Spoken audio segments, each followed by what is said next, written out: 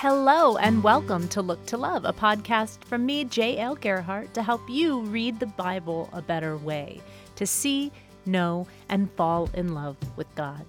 Every week, we read a passage of Scripture, usually a chapter or so, working our way from Genesis to Revelation, and we ask the question, who is God?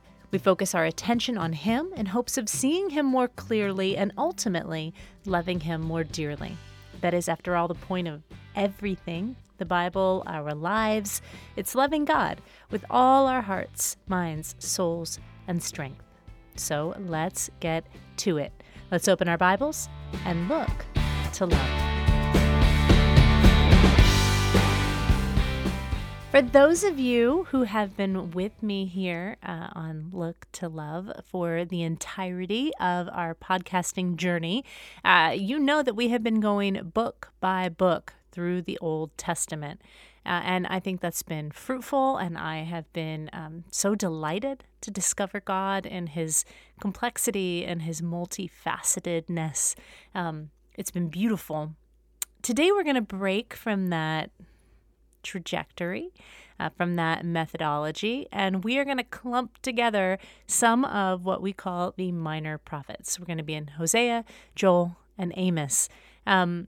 Going forward, we're going to do that a bit here. We're going to group some things, partly because the point of this podcast is to help you learn how to look to love on your own, so that when you come to Scripture, you know how to handle it, you know how to look for God, to ask the question, who is God, of the text. And so my goal was to take us through different kinds of books, so that you could figure out, how do I look for God in poetry? How do I read a psalm wondering who God is? How do I look for God in narrative story, particularly narrative stories where He doesn't feature prominently as a character? Where do I look for God in prophecy? And so we've done that. We've worked our way through all kinds of different styles, different genres of book here in the Old Testament. Now that we've arrived at the minor prophets, we are only going to do 3 episodes from the minor prophets. We're going to group Hosea, Joel, Amos. We're going to skip Obadiah. We're not skipping Obadiah because it's not important. We're skipping Obadiah because it's just so similar to so many of these other books. We're going to do an episode on Jonah because I think Jonah is just a fascinating story. We learn a lot about who Yahweh is there. And then we're going to group the rest of the minor prophets all into one episode. So today we're going to be in Hosea, Joel, and Amos. We're going to land at about 2-3 verses in Hosea chapter 6. But before we get there, Hosea, right? Hosea is this book that is given to the prophet Hosea, and it's a prophecy that is lived out like many of the things that God gives to His prophets. He actually has living lessons that He encourages them to engage in so that their lives become metaphor. And as people watch what's unfolding in the prophet's life, they come to understand what God intends to do for His people, or what God is doing for His people. Hosea is an absolutely famous story because what God asks Hosea to do in it is to marry and have children with a prostitute. And it doesn't go well. And it goes just about as well as God's relationship with the prostitute nation of Israel. So that's what He's trying to show. He's like, hey, being your God is like being married to a prostitute. And that's graphically explained through the first, second, third chapter of the book of Hosea. Really, most of that action is in the first chapter and the second chapter, and it's devastating. I'd encourage you to read it. It's so hard. Actually, chapter 2, verse 13 really gets to me. I mean, it's basically the moment where all of God's anger has been built up. All of God's sadness about how Israel has treated Him builds up. And finally, He says this line, which I think is the saddest in all of Scripture. He says about Israel, "But she forgot me. But she forgot me." All the love that God's given to Israel, all the ways that God's taken care of her, all the ways that he's drawn her in, that he's forgiven her time and time again, all the blessings he's poured out on Israel. But she forgot me. It's heartbreaking. But that's what Israel has done to Yahweh. She's broken his heart. We find out later there in chapter 2 that God still forgives Israel, even after she forgets him. He still has this hope that things are going to work out, that she's going to come back. And then in the end, he says, I will say to Lo Ami, which is one of the names that he has had Hosea name his child. It means not my people. He says, I will say to Lo Ami, you are my people. And he will say, you are my God. So God's saying, I had you name this child from this adulterous woman, not my people. Like, you don't belong to me, which is just a devastating name to put on a child. But that's, God's trying to express something devastating here. And here in this prophecy about the future, he says to this child who's been told, you are not my people, I'm going to rename you. I'm going to call you by something new. And the new name I'm going to give you is you are my people. So here in Hosea, yes, God is devastated. Yes, God's heartbroken. I mean, if God can be devastated, I don't know exactly what that means, but there is sadness here. There is heartbreak. There is, God doesn't like the way things are working out, and it hurts him somehow that Israel has behaved this way and that she's forgotten him. We find out in Hosea chapter 6, we kind of get this look into what God really wants from his people. What is it that he's hoping for in a scenario like this, right? He's in this relationship, he's in this covenant with Israel. What does he really want from Israel? Chapter 5, verse 15 says, I will depart and return to my place until they recognize their guilt and seek my face. They will search for me in their distress. And part of what he's saying is, I'm going to punish you, Israel, and I'm going to punish you so that you will recognize your guilt and seek my face. This is God's goal for Israel. This is why he's disciplining her. This is what he's hoping from everything, is that she would stop forgetting him, that she would remember him, that she would repent, and that she would seek his face. And he's hoping that the consequences he's given will cause this reality. Later in chapter 6, verse 3, we get, let us strive. This is the prophet Hosea. He's kind of speaking for the people. He says, let us strive to know the Lord. His appearance is as sure as the dawn. He will come to us like the rain, like the spring showers that water the land. That's what Hosea wants for the people. He wants them to recognize that God is sure, that he's someone you can turn back to. He says, let us strive to know the Lord. All right, God has said what he wants is for them to seek his face. Hosea says we need to know the Lord. We keep reading here in verse 4, and this is a lament from God back to Israel. He says, what am I going to do with you, Ephraim? What am I going to do with you, Judah? Your love is like the morning mist and like the early dew that vanishes. This is why I have used the prophets to cut them down. I have killed them, Judah, Ephraim, with the words from my mouth. My judgment strikes like lightning. For, why have I judged them? For I desire faithful love and not sacrifice, the knowledge of God rather than burnt offerings. So evidently Israel has been bringing sacrifice. They've been doing the stuff that they know they're supposed to do, their traditions, the things that, the outer signs of being Jewish, being religious. But what God wants is for them to have faithful love. I desire faithful love and not sacrifice, the knowledge of God rather than burnt offerings. This sentence stuck out to me so much because of these words. I desire. If God, Yahweh, Father, Creator, if he comes out and says explicitly, this is what I want, I desire, whatever comes after that tells us a lot about who he is. What does God want? He wants faithful love and for us to know him. Faithful love and for us to know him. So faithful love, he just wants you to love him and not be wandering away all the time. Just stick it out, stay here, be faithful to him. And then just want to know him. Like he says earlier, seek my face, right? Seek my face. And just like Hosea had said, let us strive to know the Lord. And these aren't facts about the Lord. The Lord wants to be known, like experienced, like let's be in a relationship together. Let's know each other. This is all God wants from his people. It's just that we would seek him, that we would want to know him, that we would be faithful, that we wouldn't wander away, but that we just stick around. This, of course, matches up with what Jesus said was the greatest command, which was to love the Lord your God.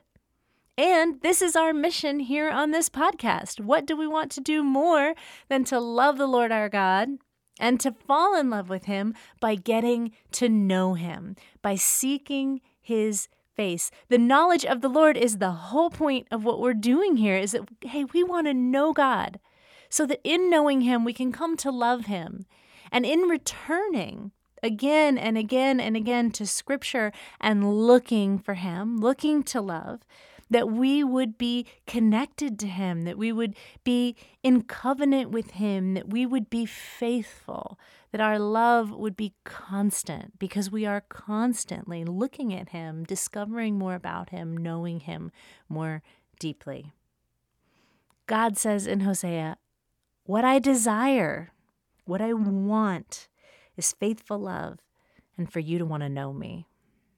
The book of Joel opens much the same way the book of Hosea does, with a prophecy against Israel, God outlining what Israel has done wrong and how they will be punished. We get a plague of locusts and judgment from the Lord here in the book of Joel. But then we get to chapter 2, verse 12, and we see Joel say, even now, this is the Lord's declaration.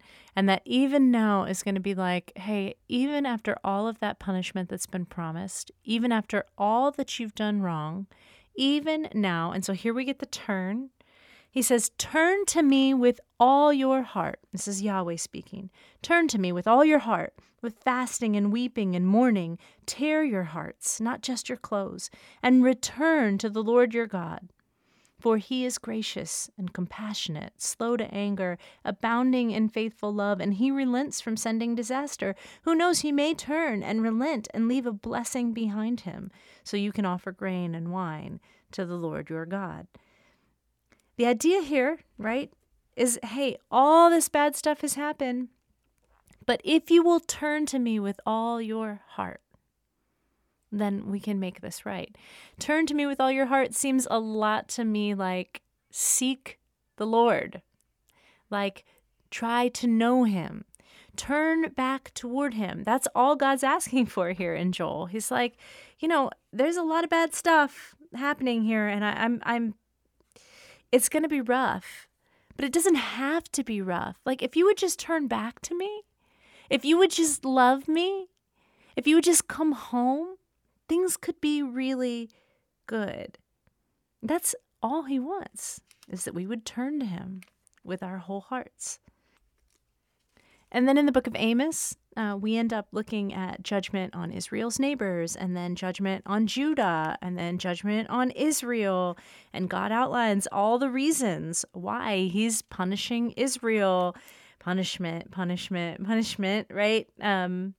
We read about God's discipline and more about all the ways that Israel has gone astray.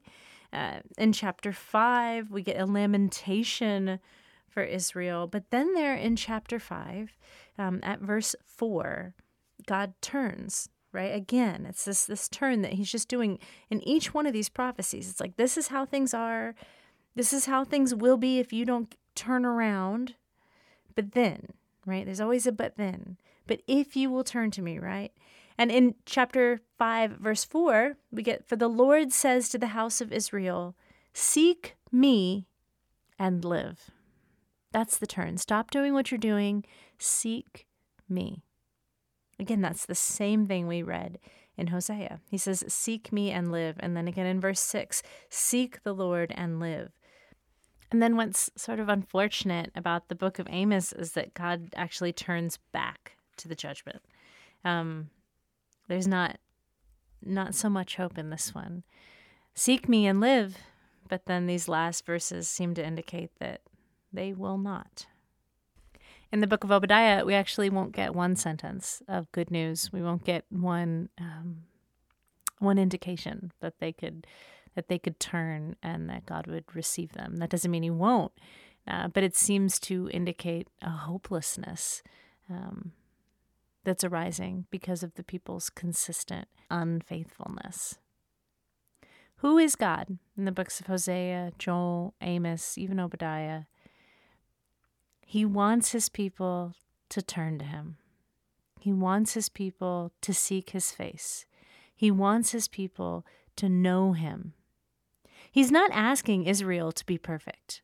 He's not asking Israel to do a better job following all the rules. He's actually explicitly calling out sacrifices and saying, hey, it's not the sacrifices I'm looking for. You're doing these outer things, and that's not what I'm looking for. What I want is your heart. I want you to turn with all your heart to me. I want you to seek me, and I want you to want to know me. I don't want to be forgotten. I'm sick of being forgotten. I'm sick of your unfaithfulness. I'm standing here loving you, and at every turn, you are rejecting that love. It's beautiful to me to read this and to look at the Father, to look at Yahweh, and to see his compassion, to see his mercy, and his desire to be known. I know you understand that. I know I understand that. What I want so much sometimes in a relationship is to be known. Right now, I am living in a new city and I'm making new friendships, and none of these people know me. And it's funny, I end up telling like the same stories over and over and over again because I just assume they don't know them. I forget that, oh yeah, I said that last week. But what I'm trying to do is introduce myself, help them to understand me. And it's interesting in a moment for the person across the table just not to know where you're from, not to know what kind of music you like. You know, I've got friends and I'm really enjoying these new friendships, but they don't know my Starbucks order and they don't know what Christmas is like at my family's house. And they don't know, what weird quirks I have, or they don't know the sound of my laugh. They don't know me yet. And there is something like hard about that. There's something so beautiful about being in a relationship with someone who knows you. There's something so comfortable about being known. I get that. I want that. I can be tempted to think I just want it because I'm a flawed human being, because there's something broken in me that longs for this knowing that I'm incomplete, and that when another person knows me, I feel I don't know, better about myself or something. But actually, this longing to be known, it's a divine thing. It's a characteristic of my Father. My Father, the creator of everything, his desire is that his people would know him. His desire is that they would seek him, that they would want to know more about him, that they would want to be with him, and that they would want to know him. So when we feel that, when we are with another person, and what we want from that person is for them to know us, for them to seek us, for them to be curious about us, for them to look at us. That's just the God in us. That's what any being who's His creation, we inherited that from our dad. And there's nothing flawed about it. There's nothing imperfect about it. That desire in you is holy. It's okay to want to be known. And the next time you find yourself in a group of people and feeling very unknown, feeling like nobody gets you, no one understands you, or like you've been forgotten, remember that this is how God feels when we don't seek to know Him, when we forget Him. And let that sadness you're feeling turn your face toward Him. Let it motivate you to seek Him, to know Him, to love Him.